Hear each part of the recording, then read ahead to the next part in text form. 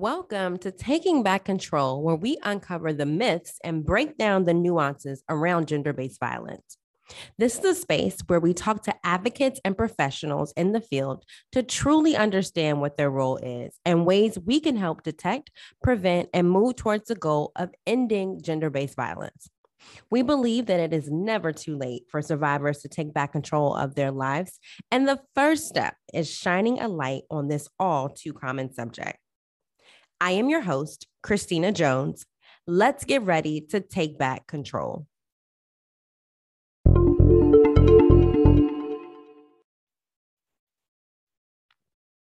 This podcast will discuss gender-based violence and may be distressing. We invite you to pause if you feel overwhelmed. Professional advocates are ready to help at the National Domestic Violence Hotline, 800-799-SAFE. That's SAFE. And at the National Sexual Assault Hotline at 800-656-HOPE. That's HOPE.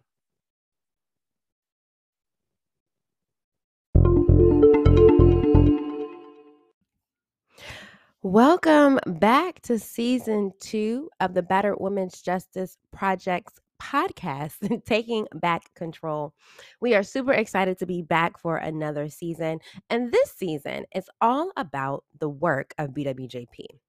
So we are the National Resource Center on Civil and Criminal Justice Responses to Gender-Based Violence. And we really want all of our listeners of Taking Back Control to understand kind of what we do, what are our programs, what are the things that we work on a day-to-day basis, and how that relates to the real lived experience of survivors of gender-based violence, their families, their communities, their friends.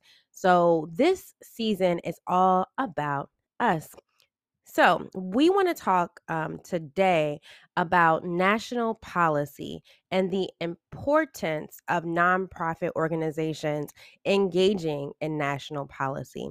So in this episode, we are speaking with our CEO, Amy Sanchez, about some of the national work that we've been doing. So in October 2021, the Biden administration published the first national strategy on gender equity and equality. And this strategy included a strategic priority of eliminating gender-based violence and promoting gender equality and fairness in justice and immigration systems. We've responded to this strategy in a document that discusses BWJP's accomplishments and recommendations. And what we are going to talk about today is around what BWJP has done, is doing, and will do to engage with systems and national policymakers around the response to gender-based violence. You have to check this one out. All right. So I want to welcome back BWJP CEO Amy Sanchez, Taking Back Control. Great to be here. Thanks.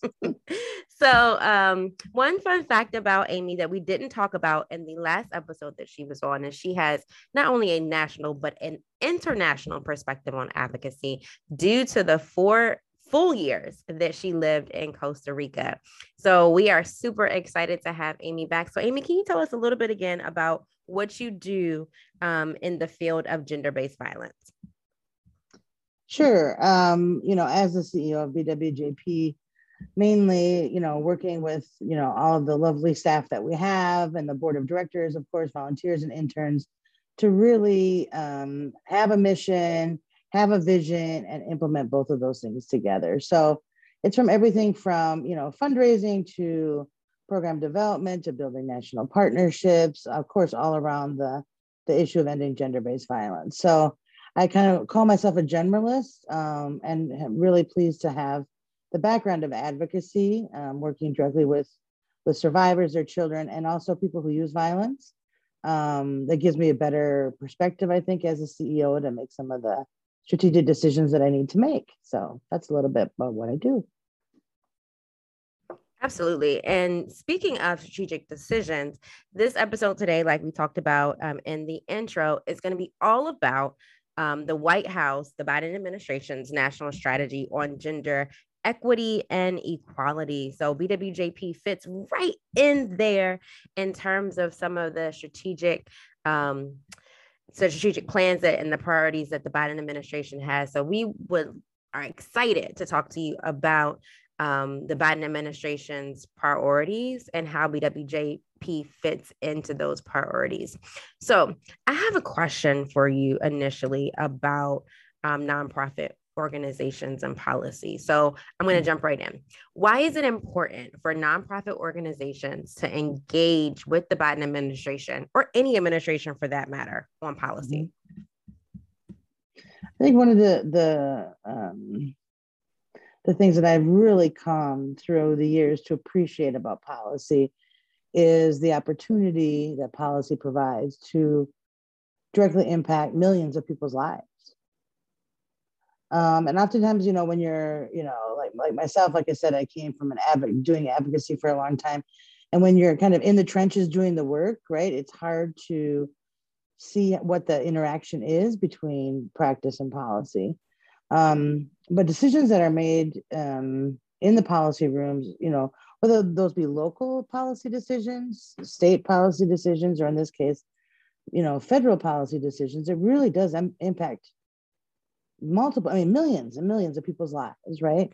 And one thing that I've learned at BWJP and, in my past job as well, working with an amazing policy person, is that even one word can make the difference, right? And so I think it's essential for all organizations to really look at the policies that are being created around you. Oftentimes, and this is getting better, honestly, and it's especially getting better in our field, but oftentimes policy decisions are made by people that haven't really worked what I would call on the ground for a really long time, or maybe never. And so the more that we all as programs who directly work with people and have our feet firmly planted on the ground, the more that we can educate policymakers about the impacts of their decisions, the better results I think that we're going to have for the survivors, and in our case, for the survivors and their families that we're here to serve. So for me, it's an essential piece. And like I said, over the years, I've gotten more and more excited, right, about around, just about the education and about really understanding the impact. I think lots of people also believe that policy work is lobbying.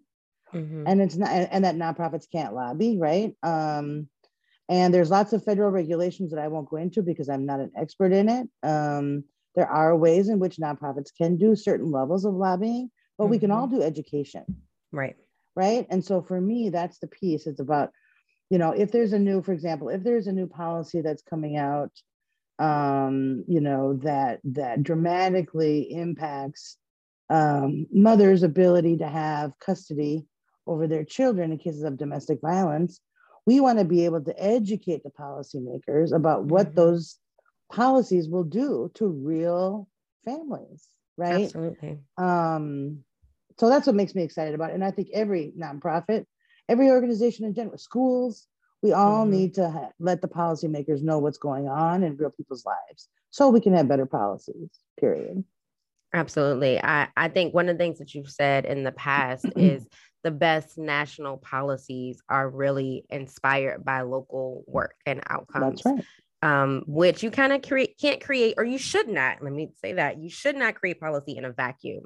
So That's it should be born out of actual things that people are going through, actual obstacles, actual opportunities to change the systems as, a whole. So we really need people who are on the ground, ears to the ground, to really be able to speak to the policymakers to create good policy.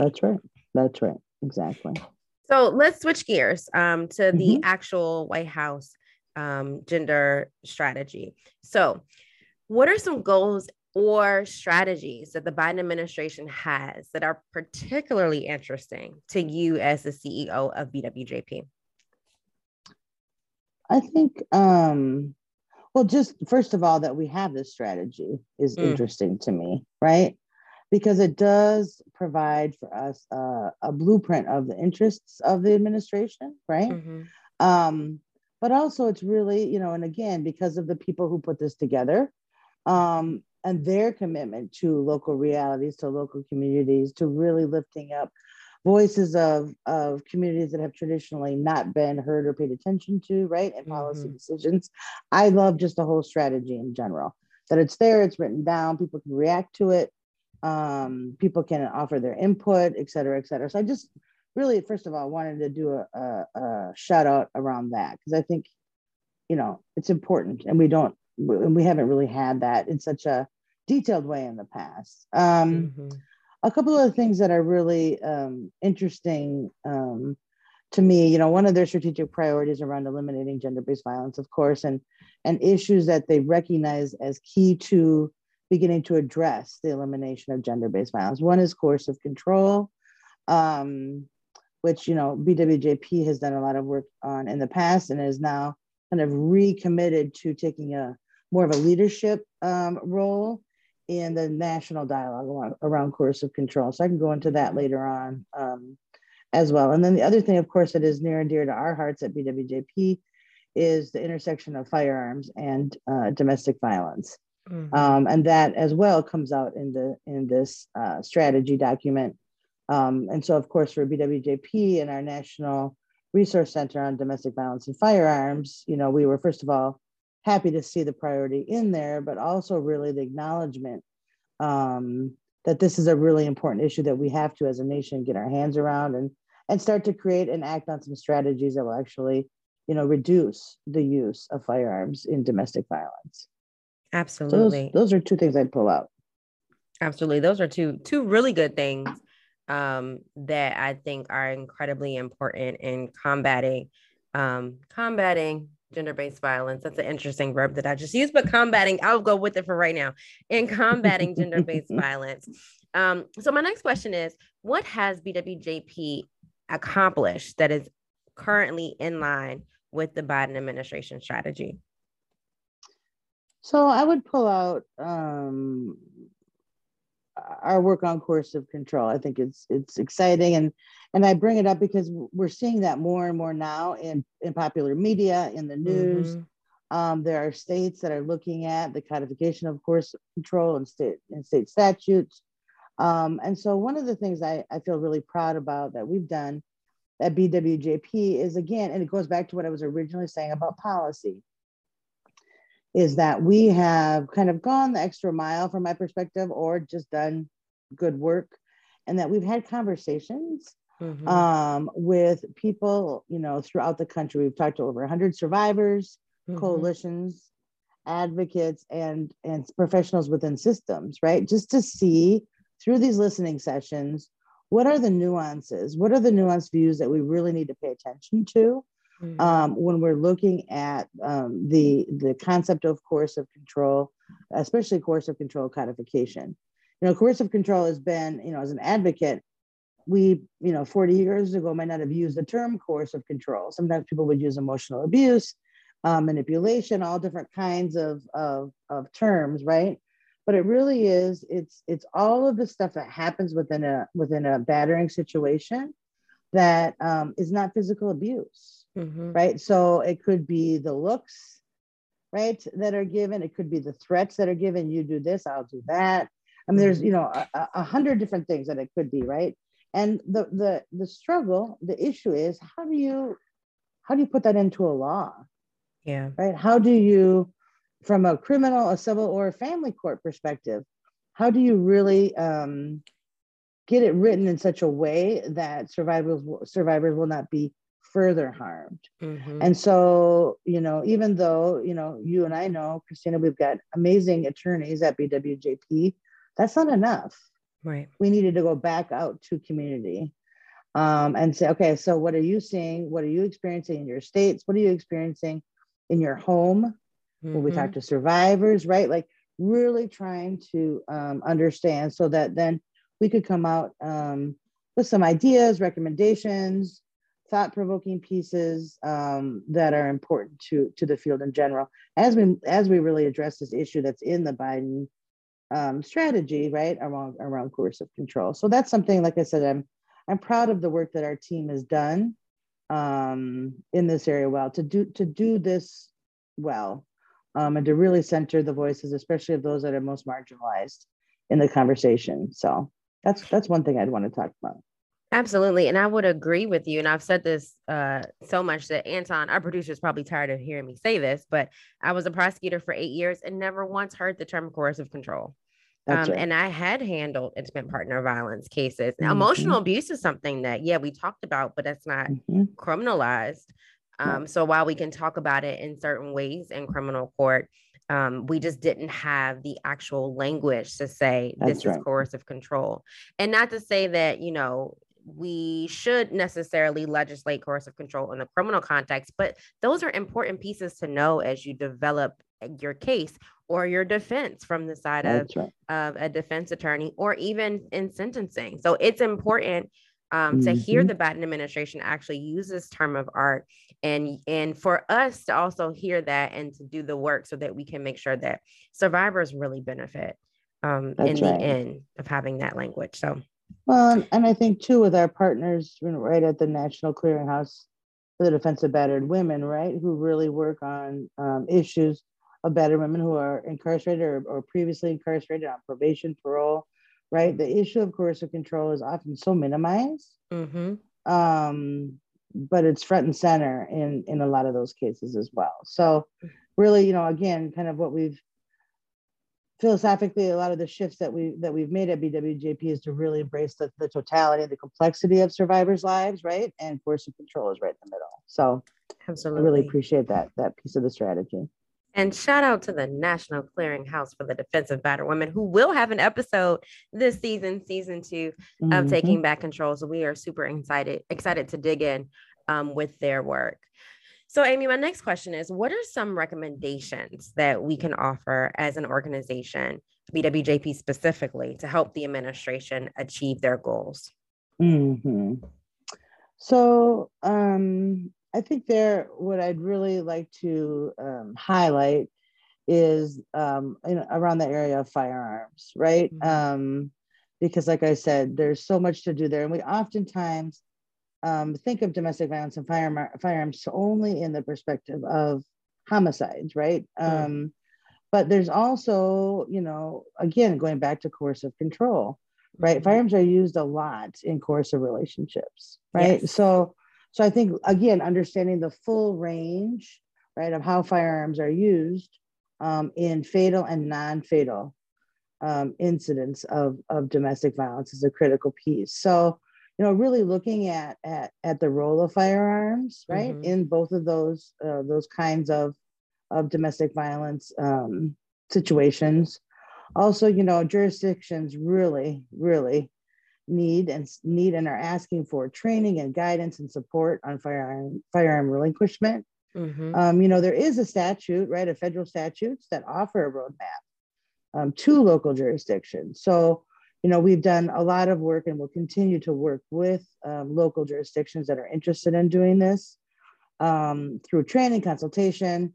And then we also, about 4 or 5 months ago, launched a model protocol for firearms relinquishment that, from my perspective, is a very kind of simple way to address a complex issue and a complex problem.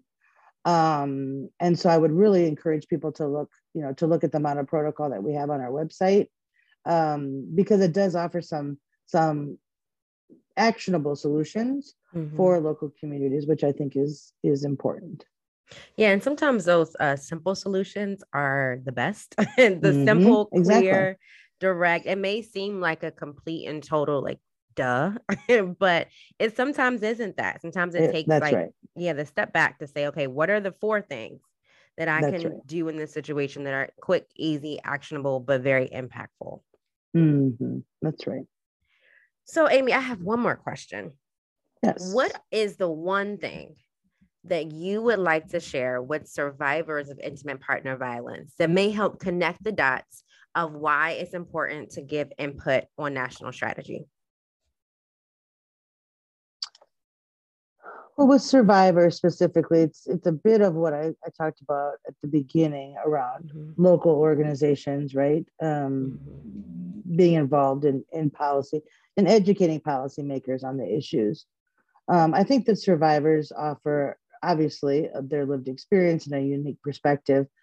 I think it's also really important for us as advocacy organizations to do a better job of reaching survivors that, again, have traditionally not been reached or have been reached and then their voices have been minimized.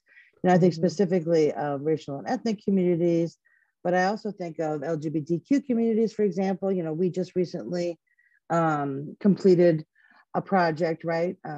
Talking to and listening to bisexual survivors of violence. Mm-hmm.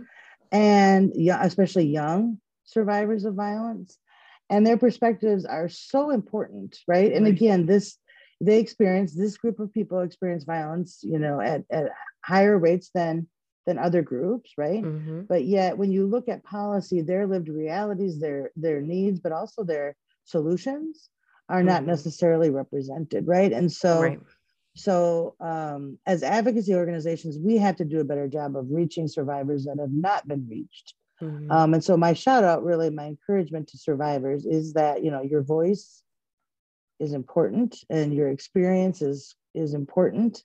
And if you talk, if an organization comes and says, "Hey, tell us about your experience," and you tell them about your experience and they ignore you, go back to them. You're ignoring me. You're not listening to what I'm saying. Right.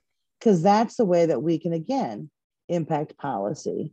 I know, organizationally at BWJP, we have started on a long journey to intentionally center the lived realities of survivors in all that we do, and grappled with how do we do that with integrity, right? Because it's like I'm saying, the reality is sometimes a survivor or survivors will come and say, BWJP, we want you to do this, this, and this. And we might say, oh, that's not in our mission. Or, oh, that's, have you thought of the legal ramifications or whatever excuse we could give, right? So then how do we authentically go back to survivors and say, you know what, we're not going to do this. And what is our obligation to actually critically look at ourselves and maybe rethink our own strategy? If, many survivors are saying that a topic is important, that something is important in their lives, why are we not taking it on? Or why are we not sharing it with our policymakers or our partners, right? Like, so I think for survivors, keep talking, keep sharing, keep educating, because you will find organizations out there that authentically care about your realities. And without your voice, right, and your stories, the policy will fall flat. So keep talking. That's my biggest recommendation. Absolutely. And don't get discouraged by the no, because sometimes we have to hear the no as, all right, how can I get you to a yes? What are the things that you need for the yes? And a lot of times for organizations, as they start thinking through what can I get? What do I need to get to the yes? That's when a lot of new ideas and new strategies and new ways to get over obstacles really can happen. But that doesn't happen without having those real people who go through real situations, really highlighting those situations to advocates in order to bubble it up to policy makers, or go directly to your policymakers. Your congressman is there for you just as they are there for anybody else. So I do think it's super important to use your voice. So Amy, we are so excited because the other thing that we're doing is we want to make sure that everybody has access to BWJP's response to the White House National Strategy on Gender Equity and Equality. So not only is it in the show notes, but please make sure you go to bwjp.org. It will be on our website. You can check it out. You can read it. We encourage you to.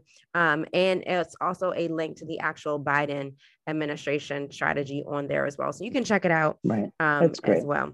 So Amy, and I was just going to say, anything that listeners want to share about our responses or our thinking, please let us know. We'd love to hear your feedback, even on our response.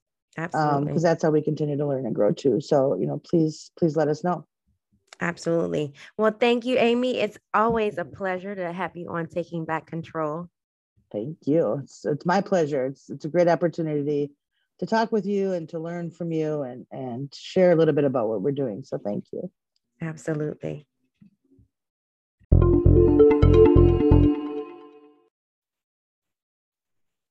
Thank you for joining us for another episode of Taking Back Control. Remember, centering the stories of marginalized communities is how we strengthen the advocacy work of preventing gender-based violence. And we all have our part to play. Talk to you next time.